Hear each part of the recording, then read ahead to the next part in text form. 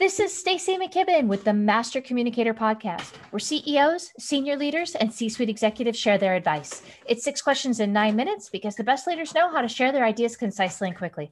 Let's jump right in. In a few sentences, please tell us who you are and what you do. Hi, Stacey. Really nice to see you again. Yay. My name is Danielle Dutoit. I am president of SeatGeek Enterprise, which means I'm in the live entertainment industry, and I probably have one of the coolest jobs. Oh, that's so awesome. And welcome back. I'm so excited to have you back on the show. You had one of our highest rated viewerships and all that out there. So I know folks are going to be excited to have you back. So I'm curious, what's the best thing about leading people through change from your perspective? I think if we think about this particular change right now, so everything that is COVID, everything that is so deeply unknown, from what is exactly happening, what is the time frame in which it's going to happen, I think we're probably leading through change at a very different level than we ever have before. I think in general, with regards to what is best about leading people through change, for me, like there's always a feeling of belonging and being with. It's essentially that we are in it together. And I think really having the opportunity in leading through change is really imagining yourself with your people and going through the difficult times, the change together, and the incredible camaraderie that you get through that. So for me, that incredible human connection that you get is probably one of the best things about leading through change.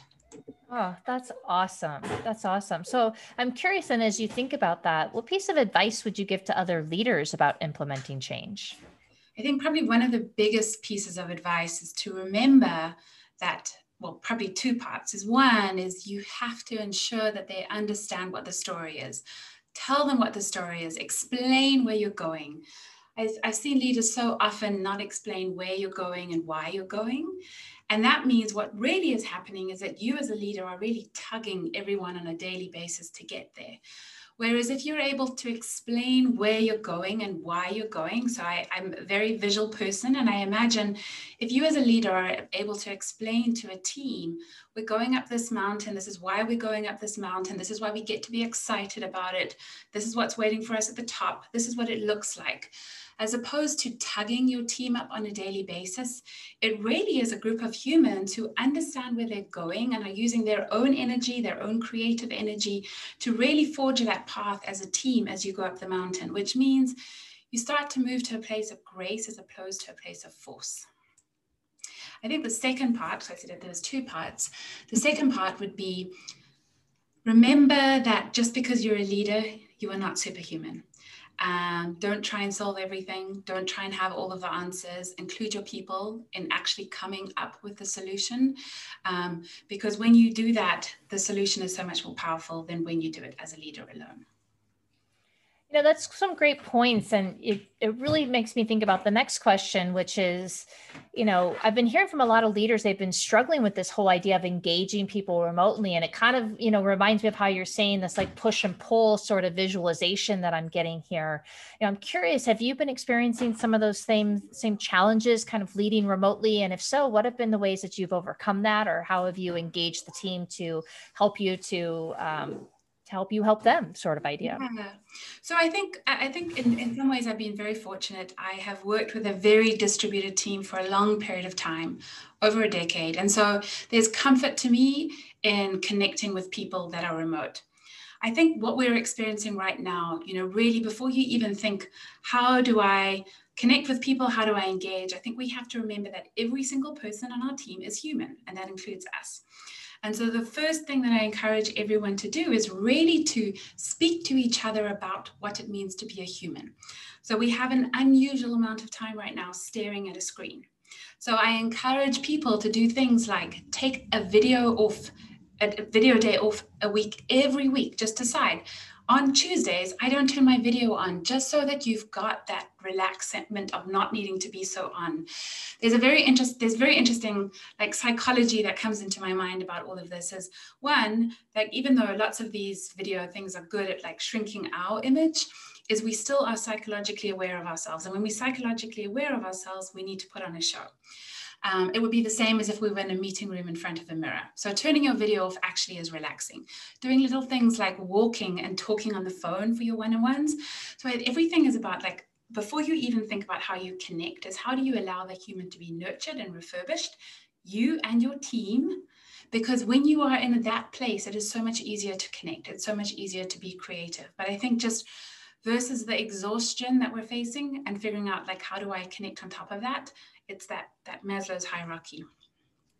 You make me think of the word flow when you say some of these things. Like, I feel like I love that word. Yeah, that centered flow. I mean, that we all love to be in the zone sort of idea. And you remind me of that connection when you speak like that.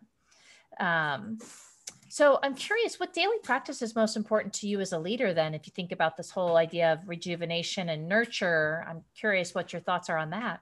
Yeah, absolutely. So I think this is, I actually, I sent a note to my team at the beginning of this week, and I said, despite the fact that this has been crazy, like, what are the beautiful things that you're looking for out of COVID? Like, where do you have more time and space and things that you maybe didn't do? Where are you moving more slowly? And one of the things that I shared, talking about a daily practice, is I have for years, for a very long time, I've done yoga every morning. I used to, before COVID, travel a lot. And so it was difficult to fit in anything that was regular. And sometimes I say, I've got to get to the airport, I can't do it. So I narrowed it down to 7 minutes. So I do 7 minutes of yoga every day. I'm pretty damn religious about it. I can't ever say I don't have enough time to do 7 minutes. But what's been incredible for me over COVID is I've managed to take meditation, which was very sporadic for me. But because I had this feeling of time in the morning, I haven't had to commute, I've been able to do my 7 minutes of yoga, and then I've been able to meditate. And I think like the fact that it's at the start of the day is really a message to myself that, hey, take care of yourself first. And then it's very easy to go and look after your team. And so I think for leaders, like really thinking about how at the start of the day, like there's so many people that have a feeling of obligation about a morning habit. I think if you think of it slightly differently and say, how do I really nurture myself at the beginning of the day so that it's easy to give as I go through the course of the day? Well, I'm sure if you got to listen to someone like you talk all the time too, that would be really nice. It's very soothing just hearing you talk about your ideas. I'm like, go on, Danielle. That's fantastic. And I appreciate that inspiration to reframe kind of how you're thinking about that obligation at the start of the day. As again, because you use an example of the putting your own oxygen mask on first before you can help those around you, right? We know that when we get on an airplane, but yet I don't think we think about that at the top of our day as well. Right. So what other successful business leaders like yourself should be on the shows in relation to this topic, right? Who else has great insights to share about leading teams? I can think of so many, and I know I shared a few names with you last time, but today I actually just want to call out 2 people. One of them is a woman called Deanna Wittes, who works for Houston Dynamo and Dash. She is remarkable on every level. I would love you to talk to her. She has her own podcast as well. And then the second is someone on my leadership team, a guy called Jeff Iannello. And he is so incredibly full of positivity and optimism all the time. And he has such a deep care for coaching and working with his team. So I think 2 very different people, but I have massive respect for both of them. Oh, I love it. And I will certainly reach out and introduce myself and see if I can't get him on the show. Thank you for that introduction. Absolutely, Stacey. Well, it's been so exciting to have you back and to, see a familiar face. I'm curious if folks wanted to reach out and introduce themselves, how might they find you? I think probably just easiest to find me on LinkedIn. You can find me Danielle Dutoit. I'm not really on any social media.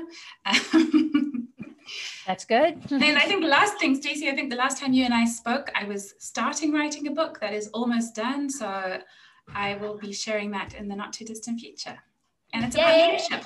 Oh my goodness. Well, then you're going to have to come back on the show to tell us all about it. We'll be a part of your book tour. I love it. That's fantastic. Well, good. Well, thank you so much again for being on the show. And this is Stacey McKibben with the Master Communicator Podcast. For more ideas and insights, please do go check us out at www.concilioteam.com. And we look forward to seeing you again next time.